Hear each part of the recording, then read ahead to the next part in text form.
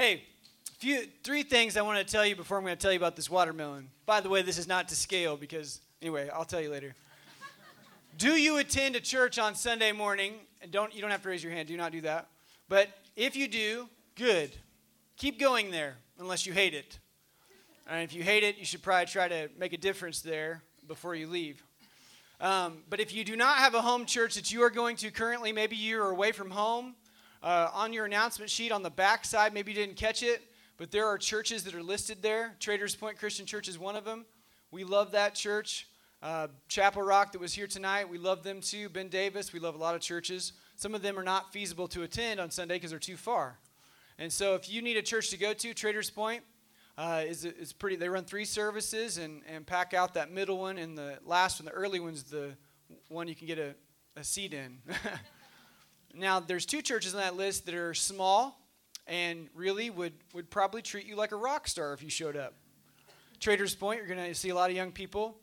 Same thing with the other ones. But Fleming Garden and West Park Christian Church, if you are looking to just make a huge difference, you're going to make a huge difference wherever you go because we want you to serve, not just attend at a church.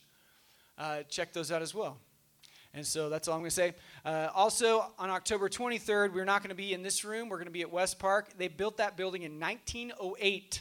And so we're going to worship in their worship center that was built in 1908. The church used to run over 1,000 and is about 70 people now or so. But anyway, we're going to worship in that space. And they do have the original baptistry. And we have never done this with Impact. But if you have ever considered baptism before, I want to encourage you to think and pray about that. Acts 18:9 says they were believing and being baptized. So I think if it says it in the Bible, we should observe it. Amen?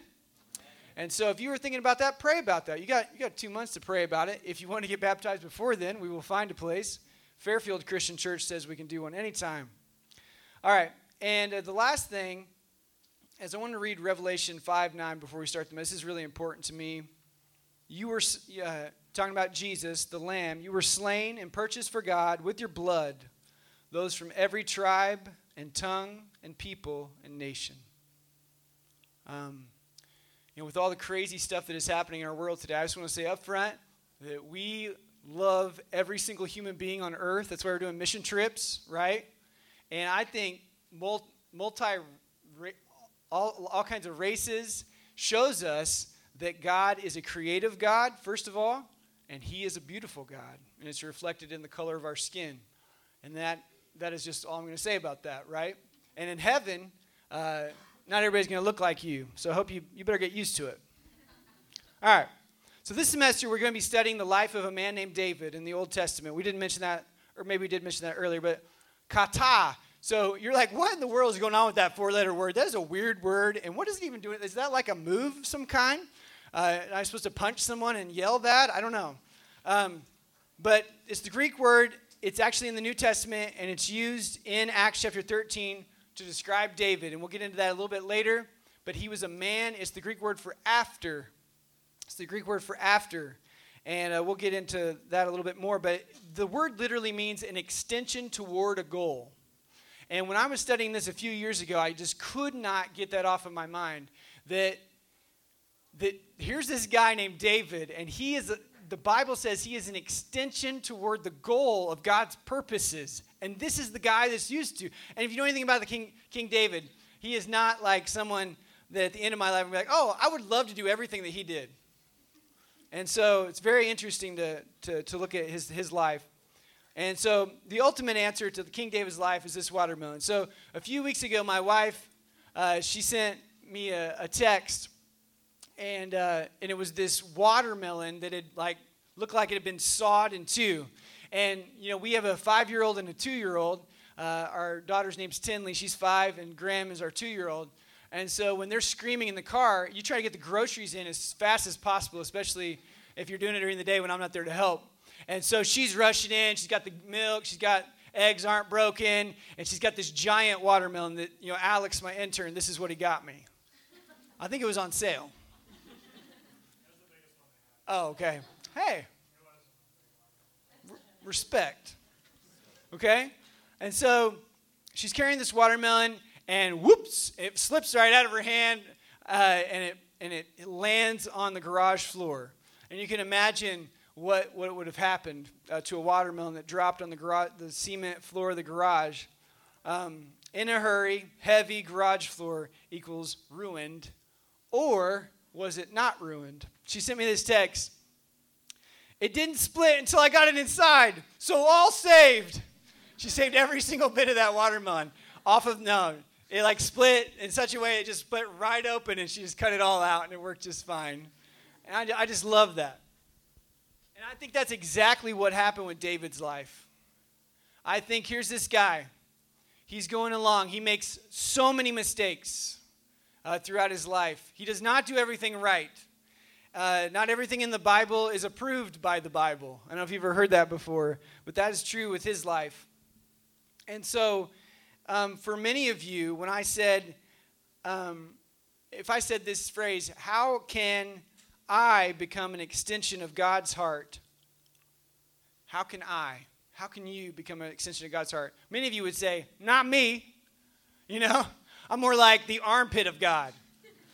I'm more like the dirty foot of God, And I think many of us just have that idea of God as if God had a dirty armpit. So you might have went through a list of the things immediately when I said that disqualified you from being an extension of God's heart. Someone who is kata. You would say, I can't be that because of everything that I have done. And so this is great news for you tonight. To achieve kata, to be after God's heart, you don't have to be flawless, but you do have to be focused. To be someone after God's own heart, you do not have to be flawless, but you do have to be focused.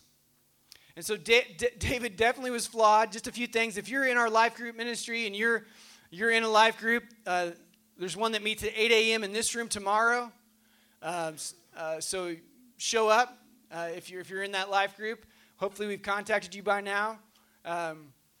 Adriana and Megan Z. I call her Megan Z because there's other Megans. I like that too. It sounds good. They're leading that group, and they're awesome. And there's another group on Wednesday at 8 a.m. right here in this room. Oh, yours, it's got it switched. Yours Wednesday, and then Keegan and Taylor are tomorrow. So if you come either way, you're going to get into a life group. But throughout our life groups, we're going to see this, that David was definitely flawed. He was a murderer. He was an adulterer. The thing that really bothers me about his life is he was a polygamist.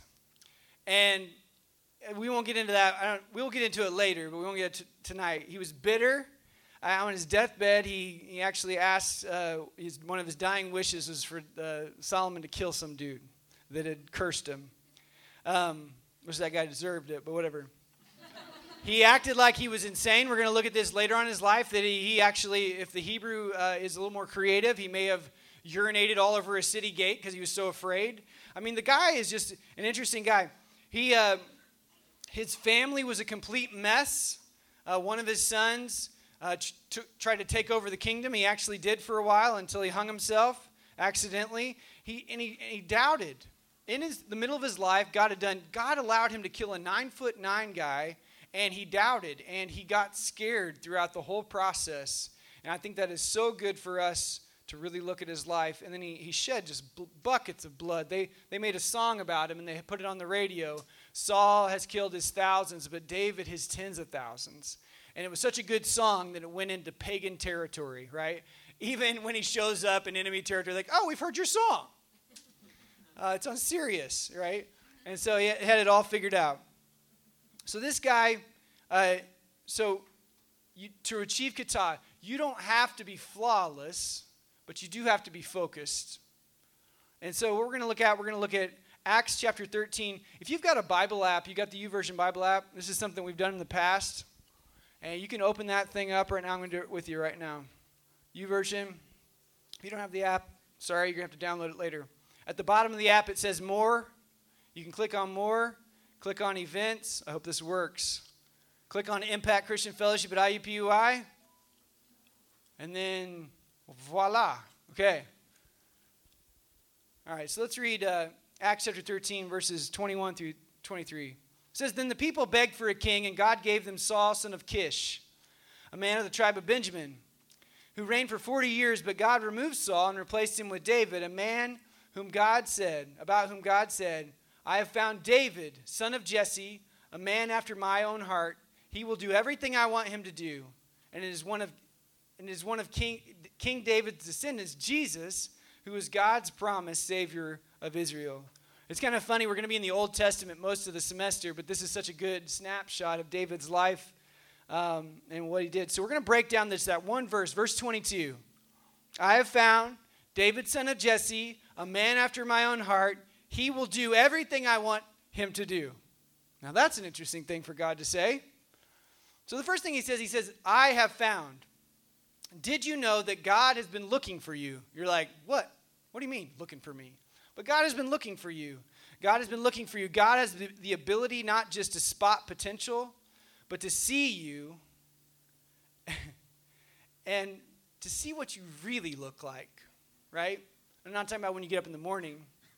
I'm just talking about like the very core of who you are. God has the ability to see all the way through that. This is a crazy verse. 2 Chronicles 16:9 says, the eyes of the Lord search the whole earth in order to strengthen those whose hearts are fully committed to him. One time I was at a church camp working, and one of my Mexican friends, Adrian, he decided, he's like, hey, man, we should dye our hair, you know? And I'm like an employee of the Bible college. I'm there representing the school. It's a very strict Bible college. I said, oh, yeah, you know, whatever. You know, I'm like 19, whatever. And so the next thing I know, he's dyeing his hair pink, and I'm dyeing my hair blue, but not like, you know, royal blue, like electric blue. And it was so crazy. And there was this old guy that was working that week at camp, old minister. His name's Gene Weiss. I don't even know if he's still living. But Gene, he was this old guy, wears slacks. One of those guys wears slacks all the time and a dress shirt, and it's like 90 degrees. I'm like, dude, you're at church camp.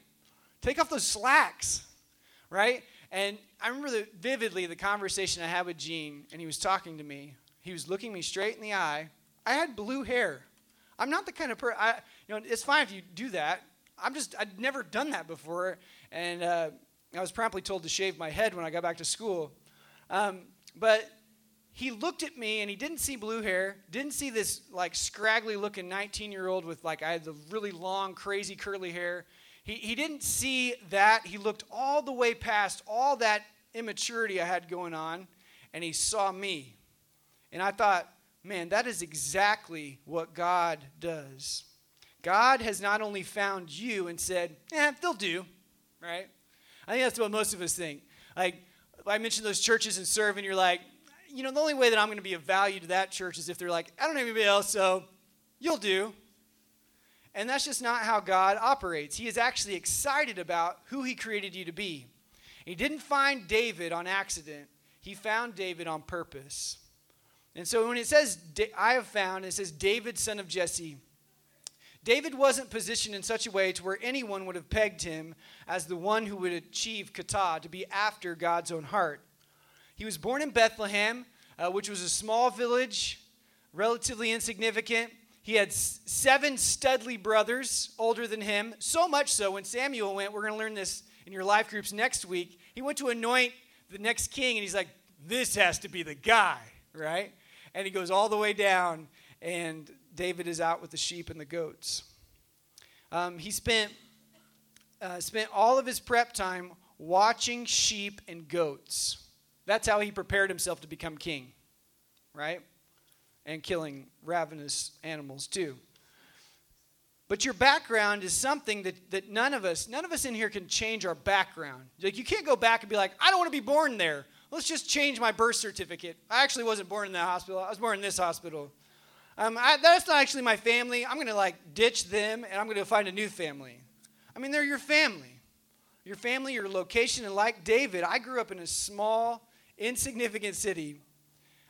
So when people would ask me, and Ryan, I'm going to pick on Ryan, I'm like, hey, Ryan, where are you from? This is last year. He's like, I'm from that way. I'm like, where are you from?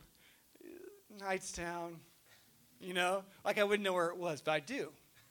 I know that gym. I've driven through there 100 times. Anyway, I would always say the larger city next to us because I didn't want to tell them that I was from the town of 600 people. I wanted to be from the town of 30,000 people where something was happening there. Not the town of 600 people where my grandparents owned the flea market in that 600-member town. I did not want to be that person, but that was just who I was. Or maybe you grew up in a larger place and you felt swallowed, like your life didn't matter at all. Maybe you feel like on campus, or you can't find a parking space, so you're like, I might as well just park on Michigan and walk in, see what happens, right? And so all of us have felt that way, swallowed up or not good enough, not big enough. And so the things that David couldn't change about his background were the very things that God was going to use the most. Have you heard of a town called Bethlehem? Yes. I think Jesus was born there. And it all started in a small town. That sounds like a country song. Right. So he says, I have found David, son of Jesse, a man after my own heart. A man after my own heart. If I were to ask you what the heart of God was like, I wonder how you would describe that one phrase. What is the heart of God like? Maybe it would help if you were able to know what this word heart actually means. It's the Greek word kardia, and it means the center and source of the whole inner life. Thinking and feeling of using one's will. It is the deepest part of who you are. So from the deepest part of, he looks at David and he says, this is a man after my own heart. The very God that said, let there be light. The very God who, in his creativity, made everything that we see and don't see. I mean, we're still identifying new life form all the time. We can't even figure God out. He's too big. And just how amazing God is. And I love this. So a few things that really stood out to me when I was thinking about what is God's heart like. And there's a verse in the Old Testament. I almost get tired of reading it. It's in there so much. I'm just kidding. Sometimes.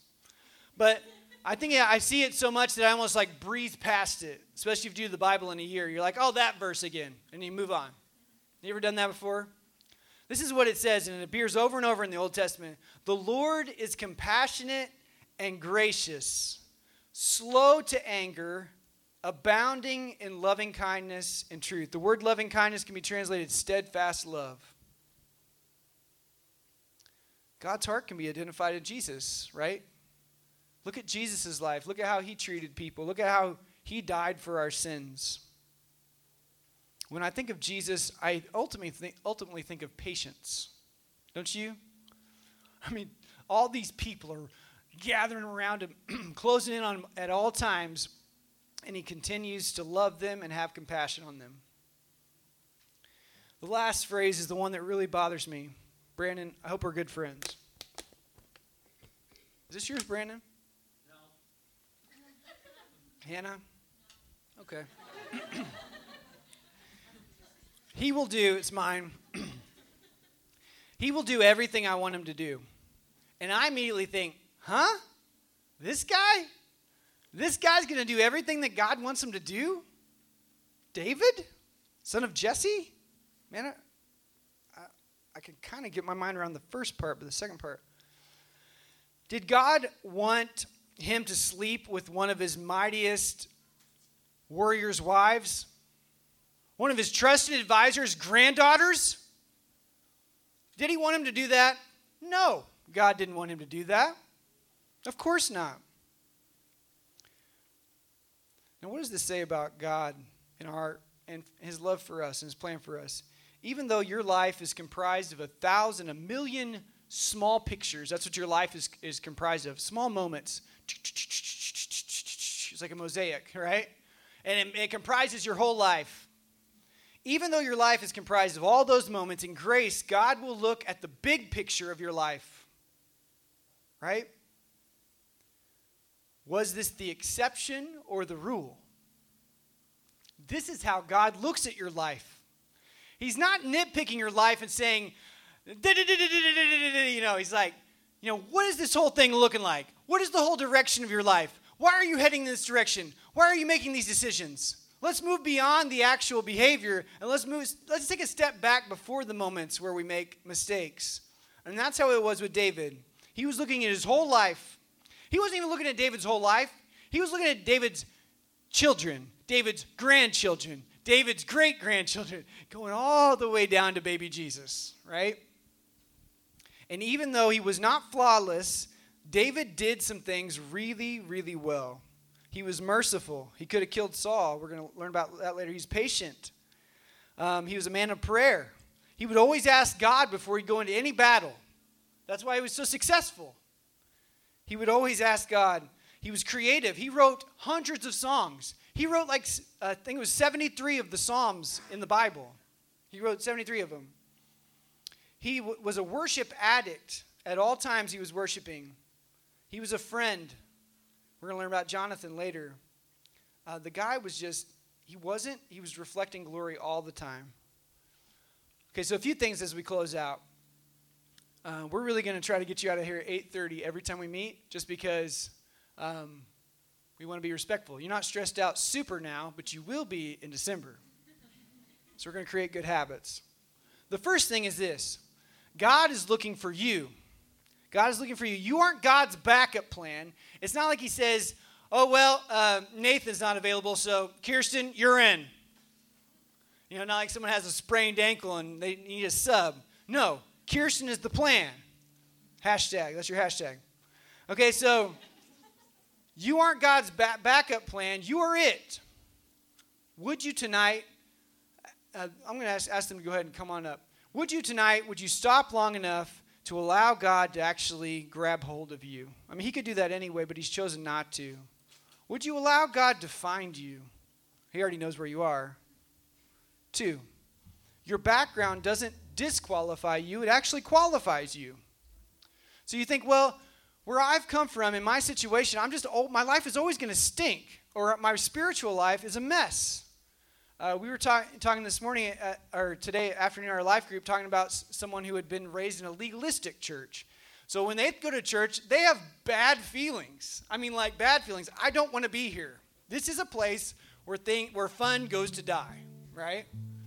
Let's move past that. Have you heard of Bethlehem? We all said yes. That means God can take the small and make it significant. 3, the heart of God is patient and faithful. Are you dedicated to getting to know the heart of God? Take some time this week. I want you to drop whatever you're doing. If you need to take a study break and need an excuse, this is a great excuse. Romans chapter 8 is full of 39 verses that could change your life.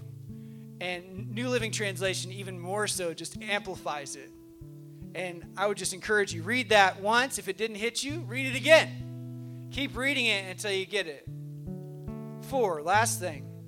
What does your big picture look like? I think all of us need to answer that question. What does your big picture look like? Not your small moments, but if someone span back and look at your life, would they recognize you as someone who follows Jesus?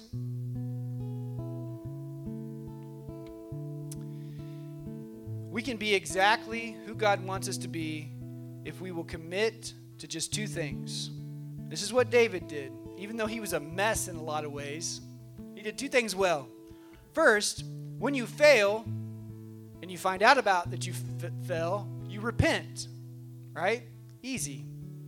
2, reserve worship for God alone. If we did those 2 things, we would be in very good shape as followers of Jesus. At the end of every school year, we ask students to identify people in our midst who are really growing in their relationships with Jesus. It's kind of fun. And it's fun to meet you right now and then see where you're going to be in May. I hope you'll hang with us. But it is incredible. I'm getting chills right now. I'm thinking of three or four people in particular that someone had said. I had said something. I said, well, what about this person leading the Bible? Say, well, I don't know. They're close. And then by the end of the year, they're like, I think they could do a better job than I could. How does that happen? That is the grace of God working in and through people. And there's this passage. I'm going to read it because we're out of time. Matthew 14, 25 through 33. Peter sees Jesus. They think it's a ghost. It's 3 a.m., which you guys were at 3 a.m. last night, right? Or this morning. You know what that looks like. Everything's blurry. And so you need to go to sleep. And so they're thinking they're seeing a ghost. It's actually Jesus walking on the water for 3.5 miles. And so Peter gets out and he said, I want to come to you. And he goes, and he does really well until what? till he dropped the watermelon. Right? Splat. You know, he blew it. He took his eyes off Jesus. He was doing the impossible, and then he started to sink. Now, I keep saying this to myself over and over, especially when I've been fundraising, changing our whole life around to be here full-time now. I hear the Holy Spirit saying to me over and over and over and over and over, Andrew, stay focused on me. Get your eyes on me. Don't get your eyes on all this other stuff. Keep your eyes on me. Stay focused. And we said this at the very beginning. To achieve kata, to be after God's own heart, you don't have to be flawless. You just have to be focused. And the person you focus on is the person of Jesus. So we're going to sing just a few more lines of this song. Let's stand back up. Let's really surrender and say, I'll stand and I'll surrender every part of who I am to Jesus. And then Brandon's going to close us in prayer.